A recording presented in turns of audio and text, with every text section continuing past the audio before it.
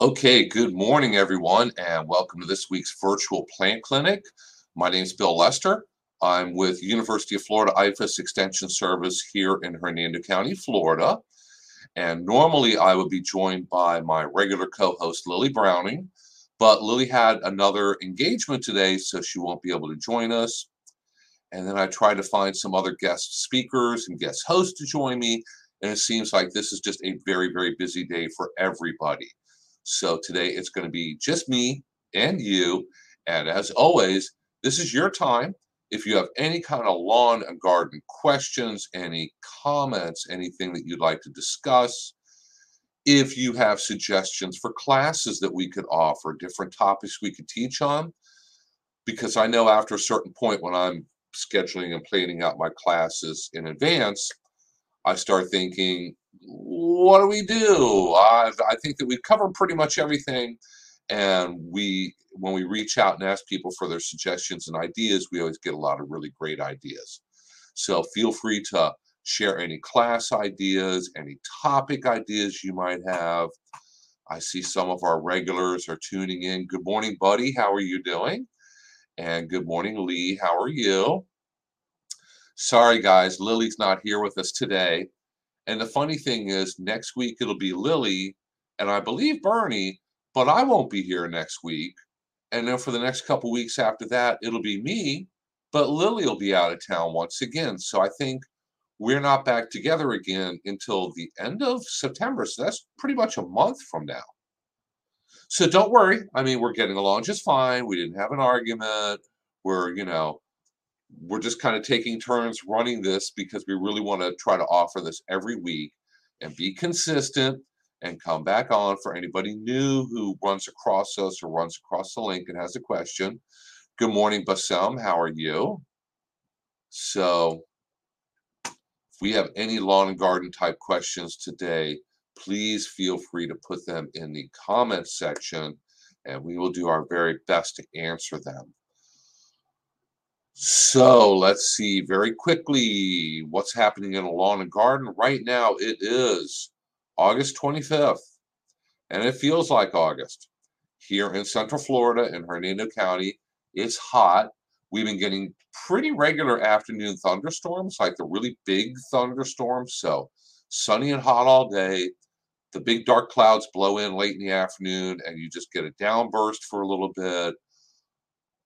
Wow, Buddy says it's overcast to 75 up there. My computer says it's 81 here, but that's always kind of deceptive. It's probably warmer than that at this point. So obviously, we're starting to get a little bit in towards the end of summer, beginning of fall, although it's not going to feel like fall for a while, except for Buddy. It's going to feel like fall sooner for him than it will here for us in Central Florida.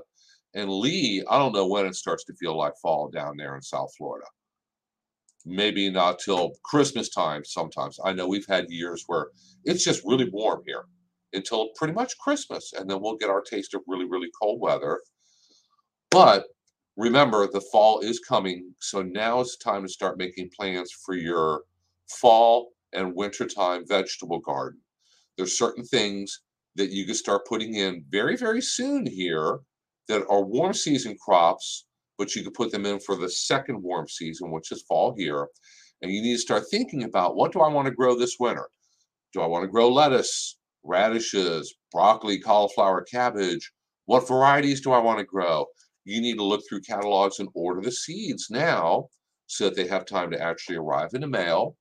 And for some of those things, you're going to want to start transplants. I do a lot of that. I have a lot of trays with little cells and one seed per cell, and they come up. I transplant to larger pots, and then out into the garden. So it's time to start planning all that and getting everything, all your materials gathered together, getting everything in place to be able to implement that when the time comes, because before you know it, fall and winter will be here. And Lee said, yeah, it doesn't really get to be fall and winter down there in Broward County till December. That's about what I thought. And she just planted some more okra and summer squash. you should have enough time for okra to grow. Okra loves it when it's really, really hot and steamy. Summer squash is tricky to grow. It doesn't do well when it's super hot, steamy, and really wet because you have a lot of disease problems with it, but you should be able to hopefully have good luck with it down there. I know that South Florida is very different. They grow a huge number of vegetable crops down there commercially during the fall and winter. So they have their time to put in tomatoes and squash, and then eventually celery, romaine, every kind of green leafy thing imaginable is grown down South Florida in the middle of winter. But it stays warmer down there than it does here in Central Florida. So we have a question here from, I hope I don't mess your name up too badly, Jaludadin from Trinidad and Tobago in the Caribbean. Well, good morning, and thank you so much for joining us. They have a class suggestion, how to encourage helpful insects or to have a mixed wild and cultivated home garden. I've done a number of classes on helpful insects, basically beneficial insects, or sometimes we call them good bugs and bad bugs. Very, very important topic. People need to be familiar with the beneficial insects that might be in your garden and landscape. And obviously, if you go out and look at your garden and you see ladybugs, you don't want to go, oh my gosh, I see insects. I better go grab some spray and get rid of them. No, ladybugs are very good bugs, and I think most people know that. But there are dozens of other insects that are just as beneficial and just as important that you don't want to spray and get rid of. So it's really important that you start studying a little bit and learning the differences between the ones that are going to eat your plants and the ones that are going to eat those who are going to eat your plants. So that's a good suggestion. We're going to have to do that again. I don't know if I have any recordings online for any classes that we've done in the past on that topic, but let me go ahead and share this. You know, both Lily and I do have a lot of classes that we've given in the past, and we try to record all of them, and eventually they get cleaned up and tweaked, and our video expert, John Cancel, puts in the music at the very beginning and the title slide and the music at the end, and they all go up on Hernando County Government YouTube channel. So here is the link. If you go to YouTube and just search for Hernando County Government, you'll find the page, the site. If you go there and look under playlists, I have a playlist for Hernando County Extension, and Lily has a playlist for Hernando County Florida Friendly Landscaping. Lily has, like, the last I looked was like 85 classes up there, and I'm behind that, but I do have quite a few classes recorded and up there for you to watch. We did classes in the past on growing strawberries, sweet potatoes, calabaza, which is Cuban pumpkin. That's a hard winter squash that grows really well in tropical areas like Florida. I'm not sure what else I have up there, but we have a lot up there. So be sure to go ahead and check that out. And for our new listener in Trinidad and Tobago, I just covered some of those useful online links for home gardening and food crops.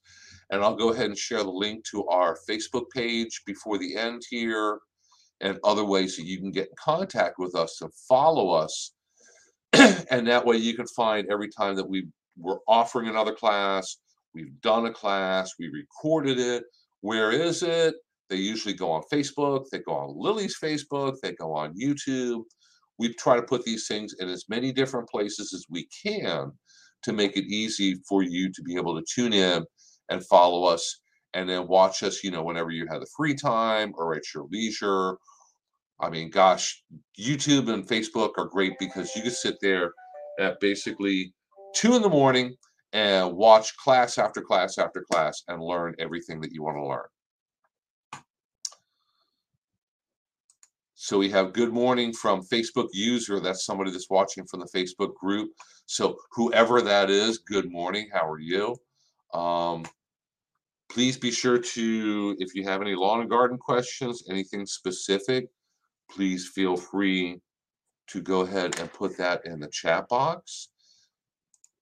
Cindy's watching from Pinellas County. So obviously we have regular listeners and then also new listeners and occasional listeners from all over Florida, apparently all over the Caribbean now, from Trinidad and Tobago. And I know we've had people from other states.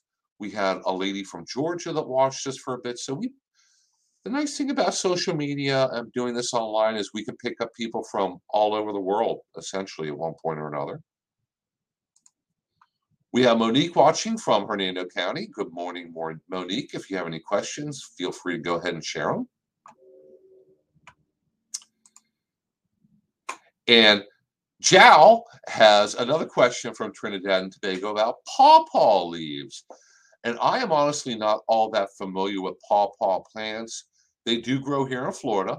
They are a native plant here in Florida. They'll grow wild out in the woods.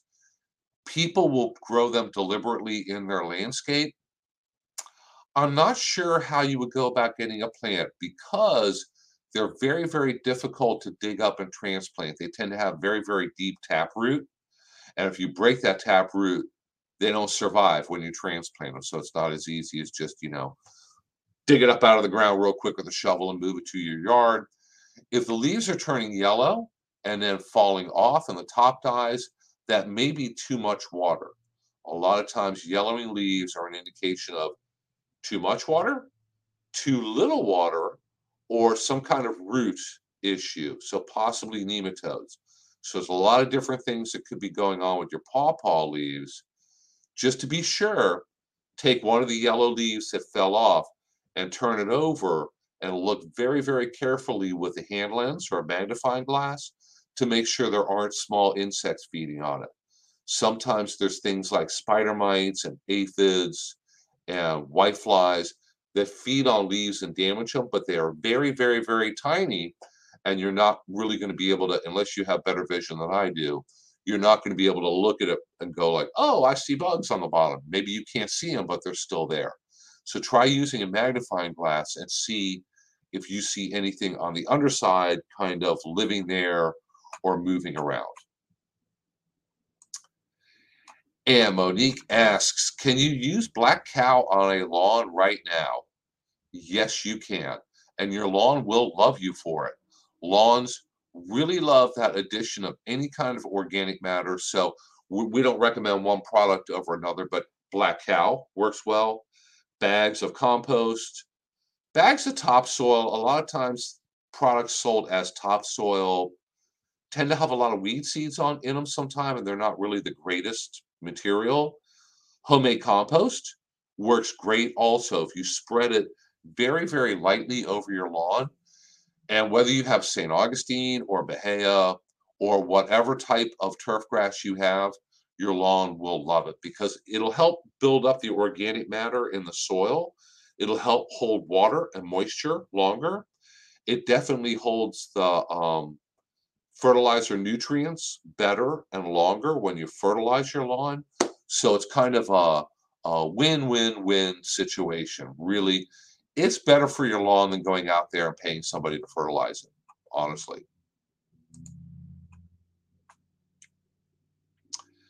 And Jess is either a new listener or maybe she has been stalking us for a while and this is just the first time she asked a question. But Jess asks, we have wild beautyberry plants that just fruited. It's that time of year. We have right outside my window, it's just barely outside of my site, we have a beautyberry bush out there that's growing in the shade, and it's huge. It's obviously very happy growing where it is. And it flowered in the spring, got the little berries, and they are bright purple now. And Jess says, are they good for human consumption or only for birds? They are fine for human consumption. They're totally safe. They're not poisonous. They're not going to hurt you. People will make beautyberry jelly. And you probably could make beautyberry jam, but the jelly would probably be easier. So you're going to have to look online.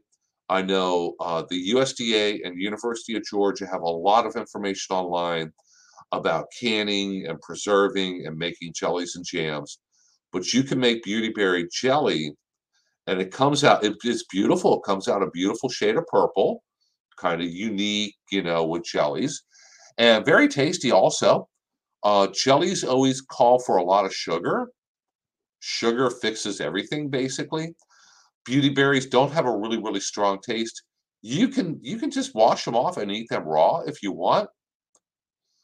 I don't really think they have an awful lot of taste. They're really not all that exciting, but they do make a very good jelly. And you can leave them on the bushes for your birds. Now, birds during the winter are a little bit pickier, and they will eat the beautyberry berries, but they don't eat them until late winter. Because I guess if you're a bird, beautyberries just aren't your first choice. They just don't taste the greatest. So they'll eat holly berries first and seeds off of weeds and all the other things that might be around the fields and forests and everything else. And then near the end of winter, they're like, okay, well, I guess, we're down to the beauty berries now. We're going to eat those. But birds do eat beauty berries. And it's a very, very important source of food for them and a really good way to attract more wildlife and birds to your yard. We have people who ask, how do I attract more butterflies and pollinators and birds and pretty things to my yard? And then after talking to them, you find out they live in a subdivision. 90% of the yard is St. Augustine grass that's treated with all kinds of pesticides for chinch bugs, over fertilized, cut too short. All they have is just kind of standard, you can call it kind of sad landscape material, the hedges and the podocarpus and the things that the builders put in because they get a good price on truckloads of them. And you're looking at what they have going on. It's like, if I was a butterfly or if I was a bird, I probably really wouldn't want to live in your yard. You're going to have to make some changes to make things a little bit more inviting for them, to have them want to move in and either visit your yard for food, or in the case of caterpillars and butterflies, move in, reproduce, lay eggs, have babies, fly around, fill your yard with butterflies by the end of summer. So you really have to take a lot of different steps to make your property more inviting for what you want to invite in. And Monique said about the black cow, she didn't know if the heat was a factor. No, totally safe. Heat is not a factor when you're adding something like black cow.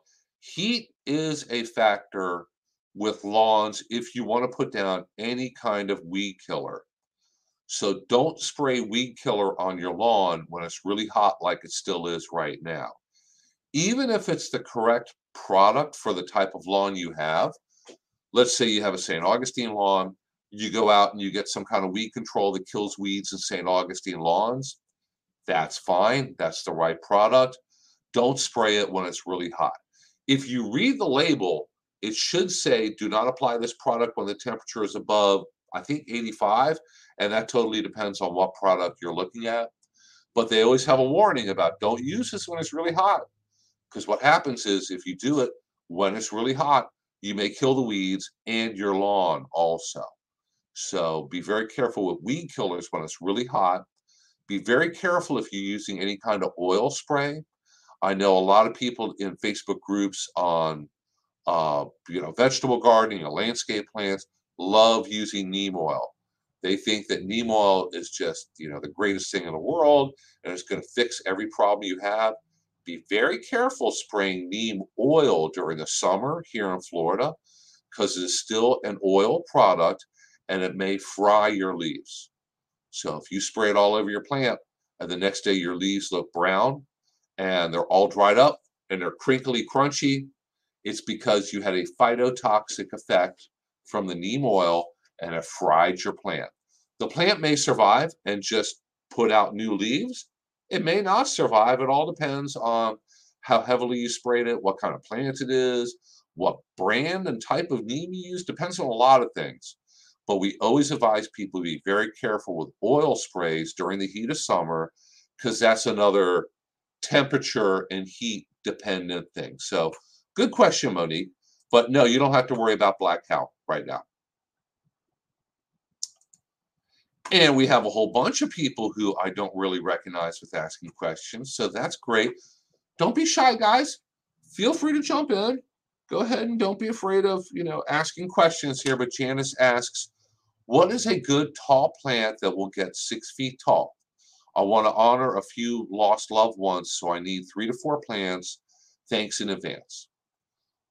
Janice, it depends. It depends on a lot of things. It depends on if you want flowering or not flowering. Depends on exactly where you live. So I'm just going to assume that you live in Central Florida. If you live in a different state or, in Miami or in Jacksonville, going to be a little bit different, probably. One of my favorite landscape plants to put outside, and it's native and should do very well in pretty much all of Florida, is one called firebush. And we have one or two right out in front of the office. I have one in my backyard. Okay, Janice says that she lives in Haines City. Okay, that's almost right across the state from us. So I know firebush is going to do really, really well there. They are as close as you can get to a maintenance-free plant. They grow very quickly, turns into a nice, large, well-shaped bush. It gets shaped well all on its own. You don't have to prune it to make it look nice shape.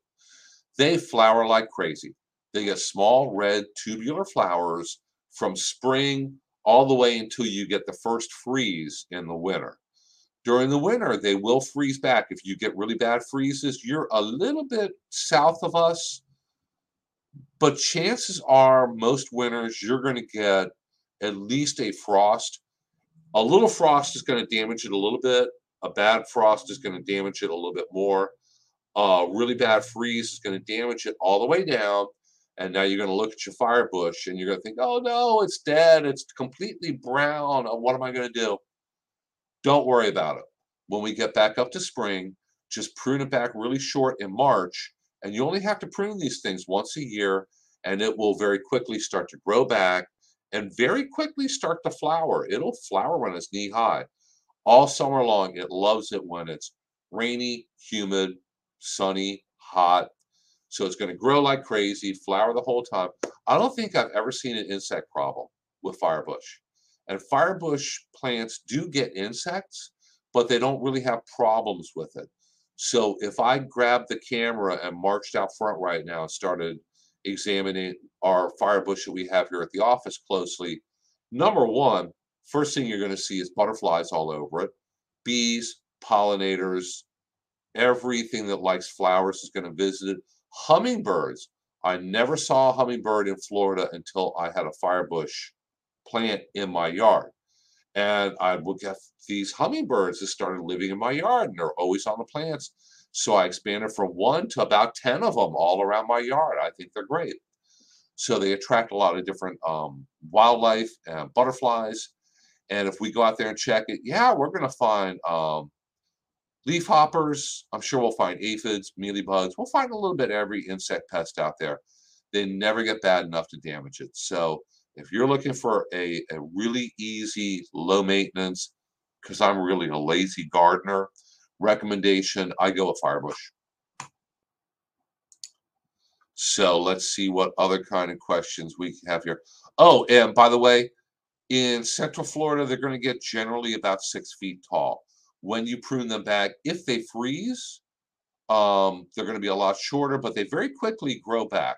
If they don't freeze, you just need to trim off the ends a little bit, the old spent flowers and seeds and everything from the previous year. Just clean them up a little bit, and they can potentially, I've seen them as tall as 10 feet. But you can obviously prune them back a little bit shorter if they have to stay within a certain size range. And Jal has another question. Thanks for your answers. You're very, very welcome. I do my best here. And keep in mind, I'm all by myself. I don't have Lily helping out, so I can't give her the hard questions. And Teresa's on vacation, so I don't have her pulling up links to share in the chat box either. So any summary tips to set up a small home organic garden, like layout, soil, mixed plants, planting, things like that? Like I said, I have a lot of class videos on Hernando County government YouTube page. And we are in the process of planning a series of, I think it's like 6 classes during the month of October. So starting at the end of September, I'm going to have a whole series of classes for vegetable gardening. And we'll definitely touch on organic gardening, because what we stress, or what I stress, is low toxicity and safe gardening and integrated pest management, which all ties in with organic gardening. So we put all your different options out there. And if you want to be purely organic, that's great. We tell you everything that you can use, and we'll tell you all about exciting new things that you can use. And if you don't really worry too much about organic, you want to use other things, we always focus on the lowest toxicity, most safe for you and your neighbor and your dog and your kids product to use that's going to get the job done. Because if it's not going to work, there's really no point using it, whether it's organic or not. We just did a class just the other day. It would be on Lily's Facebook page, and I don't know if I have a link handy for that or not. Um, you can go ahead and shoot Lily an email, because we did do a class just yesterday on natural pest controls, part 1. And we have part 2 coming up at the end of September. So I think if you're looking for organic options for your garden, that's a really good place to start. We went through about half of the different organic things that you can use to control pests in your garden, and how to use them, what they work on, when to use them, where to get them. And we're going to do the other half at the end of September. So shoot Lily an email, and she'll send you a link to the class. And I think that'd be a great place to start. So what else do we have here? Okay, Cindy asked a question about the difference between vermiculite and perlite. I wanted to put some in some potted plants to help drainage. That's a very good question. And vermiculite and perlite are both very, very lightweight materials that are mixed into quality potting soil that drain very well. Both vermiculite and perlite come from rocks that are heated to a very high temperature until they puff. So think popcorn. How do you make popcorn? You take these little rock hard kernels of corn, throw them in your pan or your popcorn maker, heat them up really, really hot, and then they pop and they expand. They're very lightweight and they have a lot of air in them also. So vermiculite and perlite have a big surface area. They hold a lot of air. They create very, very good drainage when a little bit is mixed in with soil, because soil can be very heavy. And if it's too heavy, the water doesn't drain really well and it holds too much water. It turns to mud. If you mix in vermiculite and perlite, it lets the water drain through much better. So you have a much better growing media. Differences between them, from a practical point of view, not a whole lot of difference between the two. Vermiculite is generally one size. You're only going to find one size of vermiculite, and that's a very, very small. They usually look like a little square or a cube, and they're tannish to grayish. Perlite are the little white balls that you might see if you go out and look at a potted plant you have that you use decent potting soil with. It's mixed in a lot with potting soil. So it's the little white balls that are in it. Perlite, if you look online, you could find in different sizes. You can get the extra large perlite that a lot of people will use for hydroponics. So you can use just pure extra large perlite to grow, to use as a growing media in hydroponics. Not many people do it. I haven't seen it used very often, but you can do it. The problem with that is it drains really, really well. Your roots are never going to get waterlogged because it drains really well, but you're going to have to set everything up to water very, very frequently. So keep in mind, Cindy, the more vermiculite and perlite you mix in, the better your drainage is going to be, but you may need to water more often. So those are all kind of things that you may want to keep in mind there.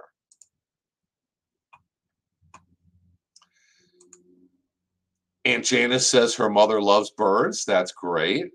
Um, who do we have here? Jenny says she planted a fire bush all along the backside of my pool cage. She absolutely loves it. The hummingbirds come so often, and bees and butterflies too. Great plant. I had to move mine. It was in a spot that it was too close to my vegetable garden.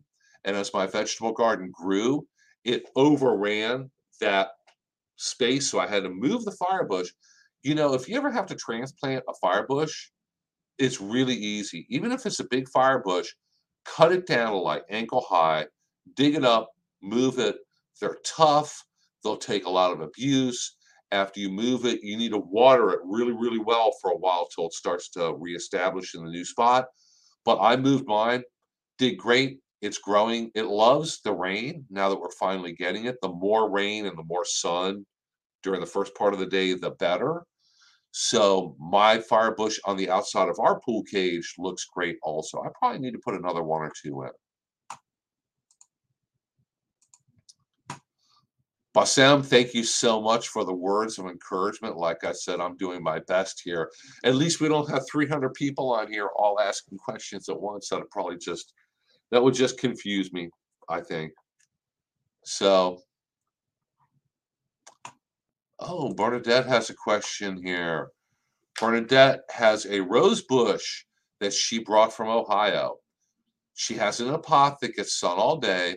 I have fertilized it with rose food. Still no blooms. Any suggestions?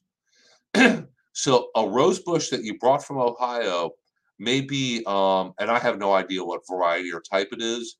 It's probably a hybrid tea rose, and they can grow here in Florida.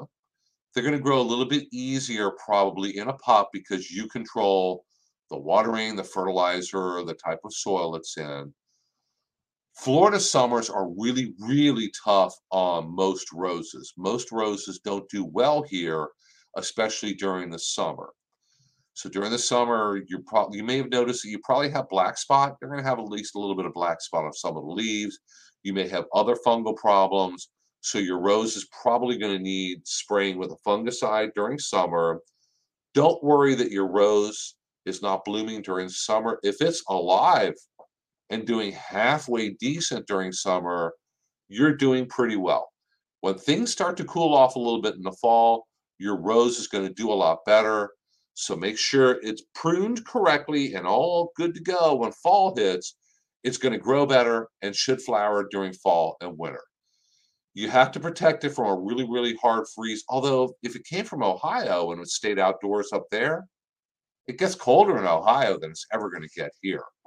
So, cold during the dead of winter is going to be tough on your roses. Heat, humidity, full sun in the morning, pouring rain in the afternoon, 100% humidity is really, really tough on roses here during the summer.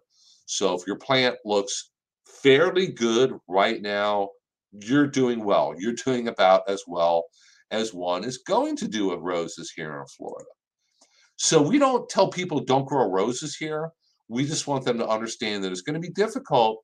It's going to take some reading, some learning, asking questions, studying, and because it's just so different growing conditions here than it is up north. So Jal is asking, I'm thinking about starting a home food garden. That is great. If you follow us on Facebook, we have so many different classes and videos and other things coming up.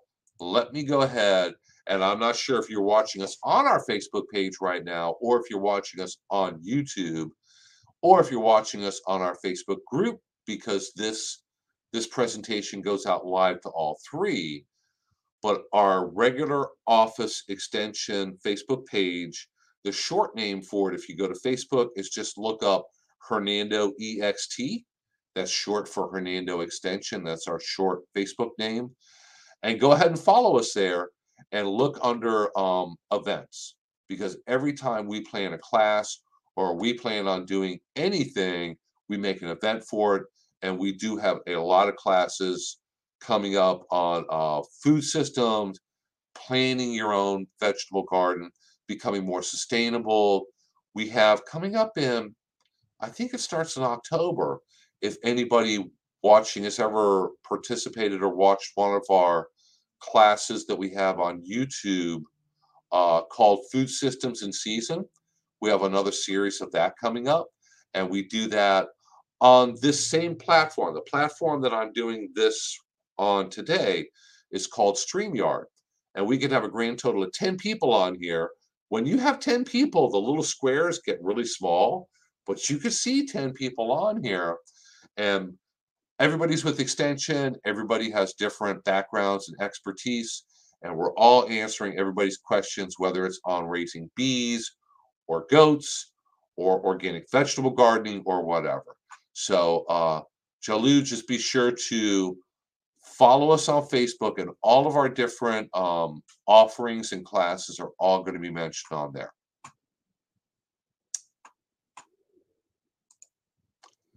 Okay, Monique has an interesting question here about what do I think about the Duraheat river birch for my area? And she's in downtown Brooksville, if I remember correctly. River birch is a tree that grows well here in Central Florida, but you almost never see it. It's one of those really, really underused trees. And I wish I had Jamie Lynn on here helping me out with hosting, because she is a tree expert and she probably knows more about river birches in general than I do. River birches grow, and you see them a lot more the further north you go. But I lived in Deltona over in Volusia County, which is almost right across the state of Florida from where I am now in Hernando County. It's a tiny bit north. It's straight across, I think, from Crystal River. And I had a river birch tree right out front, and it did great. And it would lose its leaf. It is deciduous, so it drops its leaves in the fall and is totally bare during the winter. Gets its leaves back in the spring. Very, very nice shade tree. I liked it very much. River birch is something that more people need to plant. Duraheat must be a new variety of river birch that I'm not familiar with, but if you look at the name Duraheat, my guess is it's probably bred to be a heat resistant or more heat tolerant river birch that you can grow a little bit further south from where you would normally have river birches, which would be downtown Brooksville, and it would be Deltona. I can tell you from personal experience, mine in Deltona did just fine. So, Monique, I'm not gonna swear to it, but my guess is it should do just fine here in Hernando County and in Brooksville. Good choice too. It's a really, really underutilized tree. So Sid Taylor is joining us today. Good morning, Sid. How are you? And Sid recommends a very good book that you should be able to find at the Citrus Library, or hopefully any library that you check with, on pesticide research, called What Your Food Ate: How to Heal Our Land and Reclaim Our Health. So that's a very, very good book recommendation. That's great when we get suggestions, and some of our listeners kind of help fill in the blanks in areas that I don't have the most expertise in. So thank you. I appreciate the help today. So there's a lot of really good information out there. And like I said, when you ask me, and I can't attest to anybody else, just me, if you email me a picture of an insect, if it's a good clear picture and I can actually get a good look at what it is, I'll figure out what it is. And I'll tell you, if it's a good bug, don't kill it. Be happy you have a good bug. If it's a pest, I'm going to ask, do you have a lot of them? If you have a lot of them and it's actually damaging your plant, you may need to step in and take control.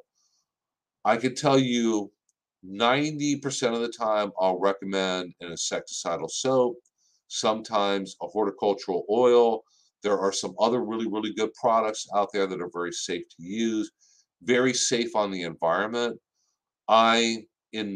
In just shy of 9 years, I've only recommended broad spectrum insecticides a handful of times for very specific situations. So if you have a situation where you need a certain harsh I hate to use the term harsh, but thing that we wouldn't normally recommend, we're going to recommend that. But in 98% of the cases, you don't need anything stronger than insecticidal soap, BT for caterpillars, pyrethrin, an oil spray, something like that.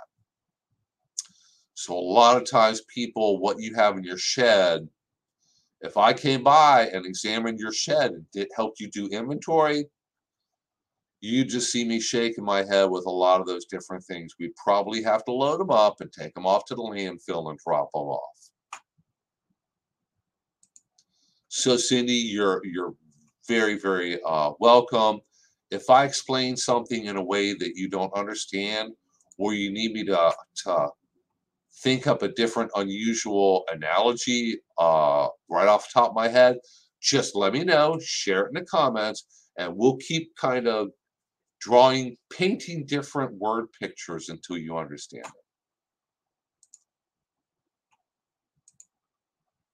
So Jess has another question. What do you recommend with philodendrons? In Indiana, I had to keep as houseplants, but here I love to place outside and if possible in the ground. We have a split leaf, Jose Bueno, Congo Rojo, Prince of Orange, and the basic heart leaf. I am not an expert on any of the named varieties of philodendrons, although I do understand philodendrons in the macro sense. I appreciate your help and look forward to viewing more lives now that we're here in Hernando County. That's great. And if you ever miss a live, if you go back to our Facebook page, Facebook saves all of them. When we have them, oh my gosh, going back years at this point. When I started here just shy, it'll be 9 years in November. We very early on started playing with Facebook and Facebook Live, and we have stuff from way back when we were terrible and awkward, and the camera work was kind of jiggly and everything. I don't know. Our camera work is still jiggly sometimes, but we have a lot of great information if you just scroll back through our Facebook page. But philodendrons, yes, philodendrons will freeze and die when it gets down to really, really cold, like freezing or below. So in Indiana, my guess is you had them as houseplants, and they probably did very well as houseplants. They get finicky with their light. It's one of those fussy houseplants. The light has to be not too much, not too little. Watering has to be not too much, not too little. Humidity level, not too much, not too little. But if you get it right, they can do beautifully. Here in Central Florida, you can plant them outside. But before Sid starts putting comments down at the very bottom here, you must be careful with them. People will plant them outside in the ground and let them crawl up a tree. And they'll crawl a little ways up a tree, and philodendrons can change their leaf size and shape. Now, all of a sudden, it'll keep growing up the tree, making huge leaves, and they can become quite invasive. They can become a bit dangerous and a pest for the tree further south of here. So Jess, I think that you lived in, oh no, it was Janice that lives in Haines City. So Jess, if you say where you live, that will help me kind of narrow things. Oh, okay. Well, Jess, I'm sorry. You said you live here in Hernando County. You can plant them outside. Chances are most every winter they're going to get knocked back by freezes, but not killed. So your philodendrons growing outside are not going to be a huge problem. People in South Florida, if you start putting your philodendrons in the ground outside, they're going to crawl up a tree and they're going to become basically an invasive weed for you. And they might damage the tree by covering it over and blocking sunlight and photosynthesis. If Buddy tries this up in the panhandle, your philodendron's probably going to freeze and die during the winter. Now, you can put your philodendrons, if you have them growing in containers, putting them outside in the shade during the summer where they stay in the shade or maybe get a little bit of speckled sunlight. They love that. A lot of houseplants here in Central Florida you could put outside during the summer because they really, really like the extra humidity, warmth, speckled sun. They're going to grow larger and be very happy and healthy. And then in the winter, since they're in a pot, you can bring them back inside when we start to get some really cold weather. So just, yeah, you can put them in philodendrons to the ground. Makes me a tiny bit nervous. You're going to have to keep an eye on them to make sure that they don't go absolutely nuts, because I've seen them in people's yards. Sometimes they go nuts and they'll start to cover a tree. So Jess, you're very welcome. Hopefully I answered that one correctly. And going back to Bernadette's rose, she doesn't know the exact type of rose. Yeah, a lot of times a rose that maybe you've had for a number of years, you know what color it is when it flowers, but you don't know the exact named variety. And a lot of the David Austin roses and tea roses, they're beautiful roses. Don't get me wrong. I like roses as much as the next guy. It's just they can have a lot of disease problems here. They can have a lot of problems with tiny insects that get in the flowers called thrips. They can just have a lot of problems here in Central Florida. And Bernadette says hers does not have any black spots. That's good. You will find, as a general rule, a lot of times when it starts to cool off, your roses will start to get a new burst of growth, and then they'll flower.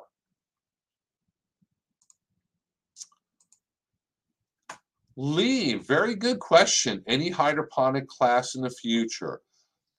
Yes, we will. As a matter of fact, I am the mentor for a new extension agent who is up in Marion County, and he was going to be here with us today, but he had something else to do, so he couldn't join us today, but probably will within the next week or two. And he is an expert on hydroponics. He worked on school gardens and hydroponics with Marion County school system for a number of years. So yeah, I'm gonna pigeonhole him to do a class on hydroponics in the near future. So as always, continue following us and our events on Facebook, and you can keep track of everything we have coming up. And if you want even another way to follow us, if you go to that website, www.hernandoextension, all one word.com, and click on that, that is a listing of all of our events and classes coming up. You don't have to be a member of Facebook. You don't have to be a member of anything. That's just, we're able to magically transport all of our events on Facebook to this freestanding web page, just for you, to make it just as easy for everybody to follow us and keep track of what we have coming up. Because you know what? Half the time I can't hardly keep track of what we have coming up.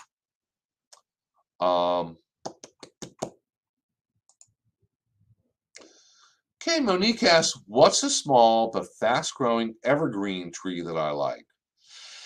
Evergreens are tough here in Central Florida, and everybody likes evergreens. We get questions. People will purchase, and I don't know where they buy them. Maybe they buy them online. Maybe they have them at big box stores. I'm not sure. Arizona cypress, and they plant them. And if you think about it, our weather is about as different from Arizona's weather as you could possibly get. Yeah, it gets hot here in the summer. If you've ever been to Arizona, it gets really hot there, but it's bone dry there. It is soupy humid here. And most of the rest of the weather patterns are very, very, very different. The only evergreens that consistently do well here in Central Florida is going to be a southern red cedar. It is native to Central Florida, and you say small. They are fast growing. If you put it in a spot that it likes, and you watch the watering early on as soon as you plant it, make sure it does not dry out really badly. If it dries out terribly, it's going to totally turn brown. But make sure it gets watered, but not overwater, because they don't like mud. They like watering, but if we get a lot of rain, you don't have to water that day. If you can get the watering right and get it off to a good start, pretty quickly, once they get established, you really never have to water them again. They get by just great off of natural rainfall. They're going to grow. They're going to get a good shape. They're really good for birds. Birds love to sit in them. And then sometime when it gets a little bit bigger, they'll make birds nests in them because it gets really good protection. If you had to prune it to keep it to a certain size, if you start young, they are prunable.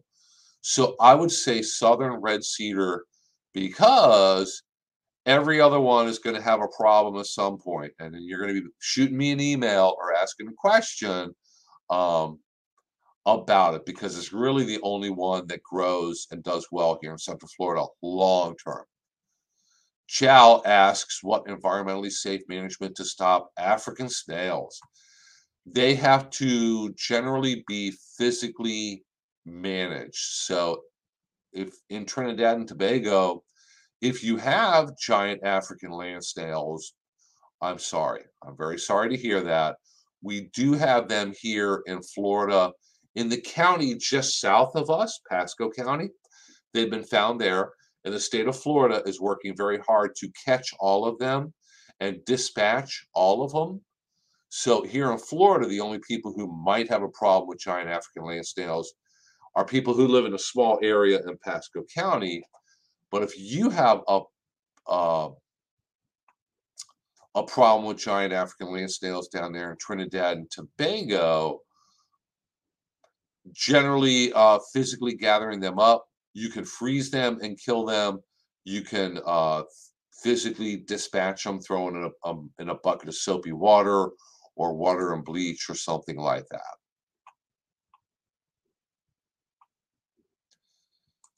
Catherine asks, what can I use on my milkweed for rust and when is it best to apply? That's a tough one. I've really never seen rust before on milkweed. Milkweed can get different diseases. There's probably a rust that it can get. The problem is if you're raising the milkweed to support monarch butterfly caterpillars, there's really no fungicide that I'd feel safe spraying that's not going to injure or kill the caterpillars. If you don't have caterpillars on your milkweed, what may be safer to do is any affected leaves or plant parts that do have a fungus or a rust on them, if you carefully prune them off and throw them away, get rid of them, throw them in your household trash to make them go away, that'd probably be a better way to stop the rust or the fungus from spreading. The problem with spraying milkweed for anything is you have, if you're trying to raise caterpillars, things like insecticides, obviously, fungicides, other products would probably be damaging to the caterpillars. The good thing is milkweed tends to be tough as nails. It can have a fungus and it can have aphids. And this time of year, you're getting your milkweed bugs on there too. That's a little bug that's orange and black. And they're feeding on just the seeds on your milkweed. It's not damaging the rest of the plant. You can get caterpillars on your milkweed and they'll eat all the leaves. And you know what happens to the milkweed? Shakes it off and grows right back.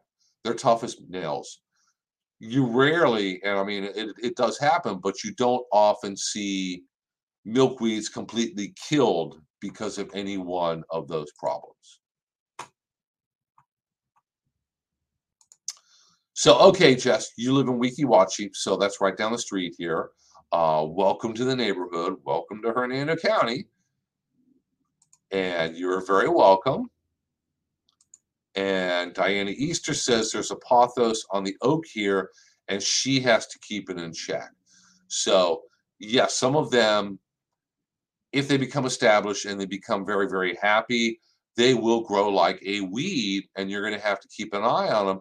You can trim them back, you can cut them back, just you don't ever want to be taking these kind of what you would probably consider up north a house plant and just throw them in the woods and abandon them because they may establish, take over, spread, and start to cause problems. So Cindy asks, what do you think of Joe Pye? Does it grow in Florida? Yes, it does. It's a great attractant for butterflies, pollinators. Technically the common name of it is Joe Pye weed. And people who moved here from up north might be thinking, Joe Pye weed, that grows all over the next to the highway and in the fields and this and that. Yeah, well, it's a native plant here, and it's wonderful. It flowers. May not be the most attractive plant to some people, beauty's in the eye of the beholder. But if you have a pollinator garden or a wildlife garden, the key to success is variety. So Joe Pye is an underutilized plant that grows just fine here in Florida that you can add to the variety of your garden. If you throw enough host plants for caterpillars and flowering plants that flower all different times of the year, you're going to have a garden that looks good, and it's going to change week by week by week. This is going to flower, that's going to flower, this flowers in the fall. Some people may look at it and go like, oh, that looks like a bunch of weeds alongside of the road. Just ignore them. They live in HOAs with dead lawns anyway. So you're going to have a beautiful garden, and you're always going to have a steady supply of different butterflies and pollinators coming and going. So go for it. Joe Pye weed, definite winner. And yes, it works great for butterflies.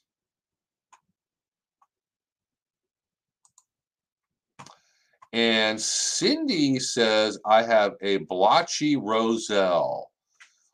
Kind of medium green and yellow. Roselle is a type of hibiscus, the one that gets the flowers and the calyx that you can make into a tea, I assume. But doesn't matter. This would kind of apply to any kind of hibiscus or hibiscus relative or family member. No flowers yet. I fertilized it last week. Fertilizing would probably help. They need to be fertilized on a fairly regular basis, but the key to that is just fertilize very, very lightly, but don't forget and do it frequently during the rainy season.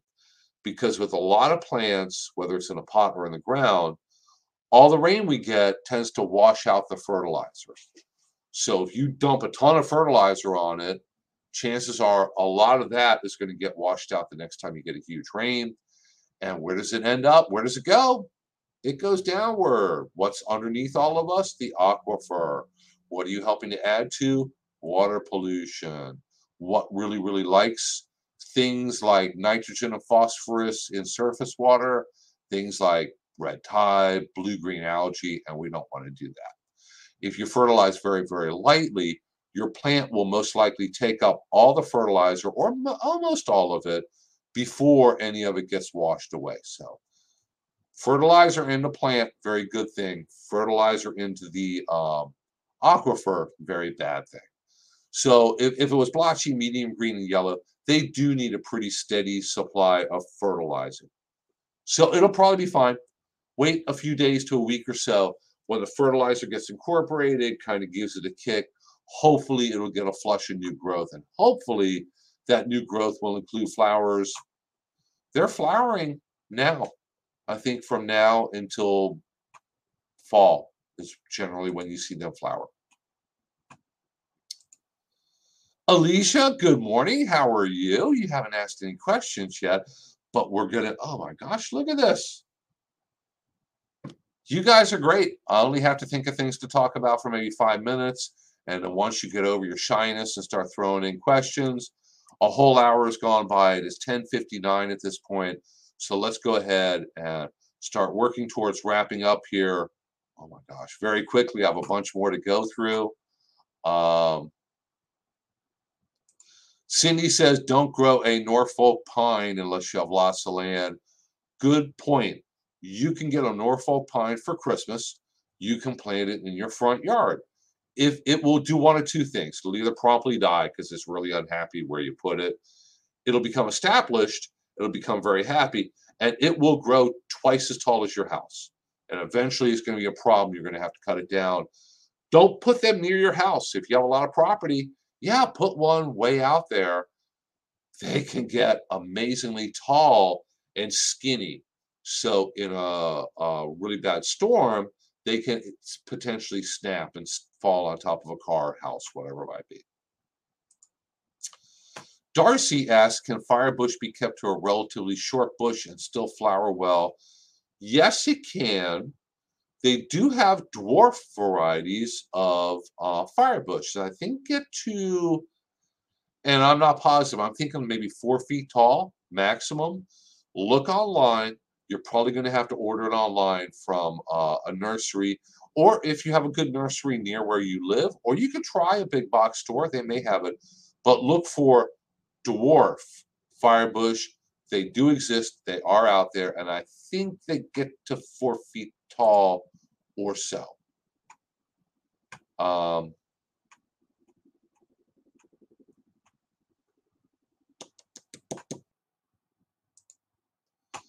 Alicia, you did ask a question. Alicia says we have collards, tomatoes, peppers, and cabbage, butter lettuce, and romaine seedlings. Can we start planting now? I am in Orange County, Florida. Some of those things, looking through your list, tomatoes and peppers, if you have seedlings for them, you could start putting them in the ground now. Other things, collards technically take a good amount of heat. You can push it and put them in now. Personally, I think it's still a little early. Cabbage, butter lettuce, and romaine seedlings. Personally, I wait until October 1st, although the research and the recommendations say you can put them in starting in September, and we are, oh my goodness, we're only a couple days away from September. So I would try to hold off at least a week or two or maybe 3 for the cabbage, butter lettuce, and romaine, but that's just me. You could push and put them in now. We are day by day getting closer to the time of year where you can start putting things back into the ground and planting things in the ground by seed for this coming fall and winter.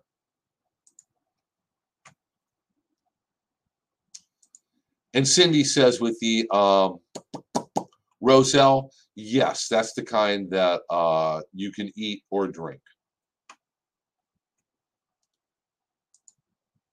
And Cindy says that's exactly what she wanted, pollinators all year. And the other Cindy, gosh, we have the battle of the Cindys going on here. That's great, though. You know, let's try to get 100 Cindys on here, all asking questions. But the other Cindy with the Roselle said she has only fertilized that once. That's fine. If it's growing very slowly, not flowering, and especially if it's looking yellowish, with anything in the hibiscus family, they can all get fussy. Too much water or too little water, the leaves are going to turn yellow and drop. Too much sun or too little sun, it gets fussy, the leaves turn yellow and drop. Too little fertilizer, and if, let's say, you ever made the mistake of dumping too much fertilizer on it, hopefully nobody's going to do that, but too much fertilizer probably does the same thing, leaves yellow and drop. So they can be a little, like Lily likes to say, little divas and get very, very fussy about their surroundings. And she does have buds. Yeah, they flower late summer, so they could be flowering now, and they will hopefully be flowering up until fall and the first cold. So Lee, as always, you are very, very welcome. Darcy, you are very welcome also. So here we have Nirmala from Trinidad and Tobago. How to control crickets and bait shacks on land that's unable to produce any crops? We don't have a problem with crickets here, other than if they get in your garage or maybe into your house and start chirping and causing a problem. When you say crickets, though, you may be talking about mole crickets, some other kind of specific pest, and because you're in another country, you may have different insect pests that we don't even have here in Florida that we're trying to keep out, or maybe they have them in South Florida and they don't have them here in Central Florida, so I'm not all that familiar with them. Tell you what, for anybody from another country, I do work a lot with other extension agents. I work with Norma Samuel, who was my mentor a couple years ago, and she works right next door in Sumter County, and she works a lot with growers down in different Caribbean islands. So that's the nice thing about extension. I don't have to know everything. I just have to know lots of people, and they know everything. So let me go ahead and put down my email address. If you have questions about agriculture in foreign countries, if you just shoot me an email, send me pictures. Pictures help a lot so that, we're all on the same page. I know exactly what we're talking about here. I'm more than happy to kind of drag Norma in and have her answer the question. As a matter of fact, I'll try to get her on here, not next Thursday because I won't be here, but the Thursday after that, because both Norma and I will be out of town at a conference next week. Yeah, I'll get her on here because she's much more qualified to answer those Caribbean commercial grower kind of questions than I am. So for any of our new viewers down there in Trinidad and Tobago, shoot me an email. There, no, other way. There's my email address right there, and we'll get you all set up with an answer. So last question, very last question for today. Alicia says, I'm doing container gardening for the seedlings. That's great. They'll all do well in containers as long as it's a big enough container. That is still okay, right? Yes, it is. I grow lots of vegetables in containers. I can manipulate and move the containers due to rain. That's very, very helpful. Containers have some really good benefits. You can move them because of rain.